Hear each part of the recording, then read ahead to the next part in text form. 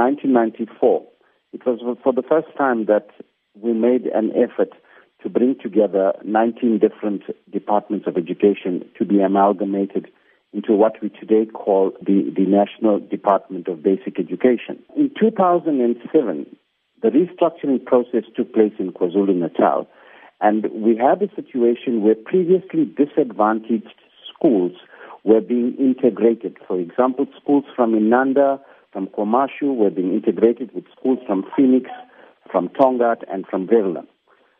We therefore decided at that point in time that we need to find a creative way in terms of how it is that we're going to amalgamate the schools.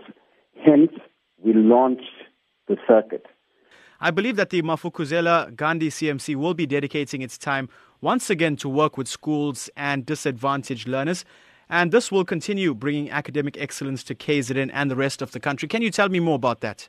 Over the last 10 years, the Mafukuzela-Gandhi CMC has been a wonderful example of how education and how schools should be performing, in that we have a brand of wonderful principals, extremely proficient principals that have taken education and their schools to another level.